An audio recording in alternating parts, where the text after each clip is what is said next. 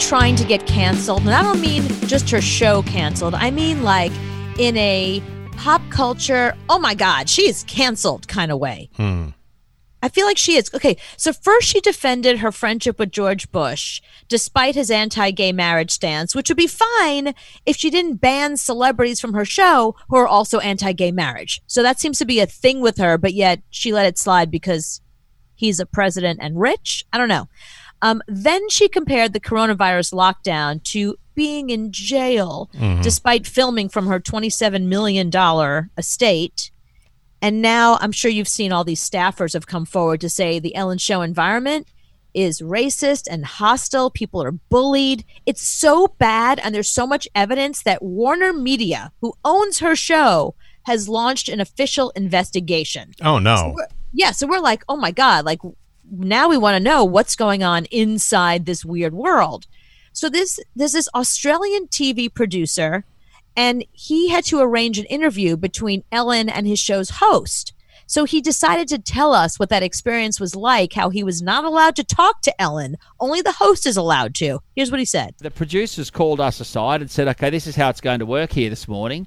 Ellen's going to arrive at, 10:15, and she'll be sitting in this chair here, and Richard, you'll be sitting in this chair here. Now, Neil, no one's to talk to Ellen.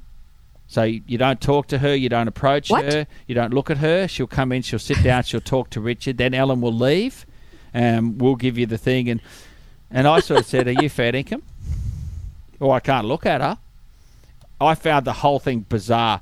Yeah, so he's the producer of the show. He's the one that has to put her mic on and make sure the hosts are good. Like he's walking around producing the show, but he's not allowed to look at the guest. He's like the band Creed. When I was working for the record company, I had one of my bands was opening for Creed. And once Creed was walking down the hall, you could not look them in the eye. So Ellen is like the band Creed. She's like Creed. I don't think you want to be compared to Creed. She is. I mean, now she might be worse. No, I think Creed is worse because there was 4 of them. There's only one Ellen.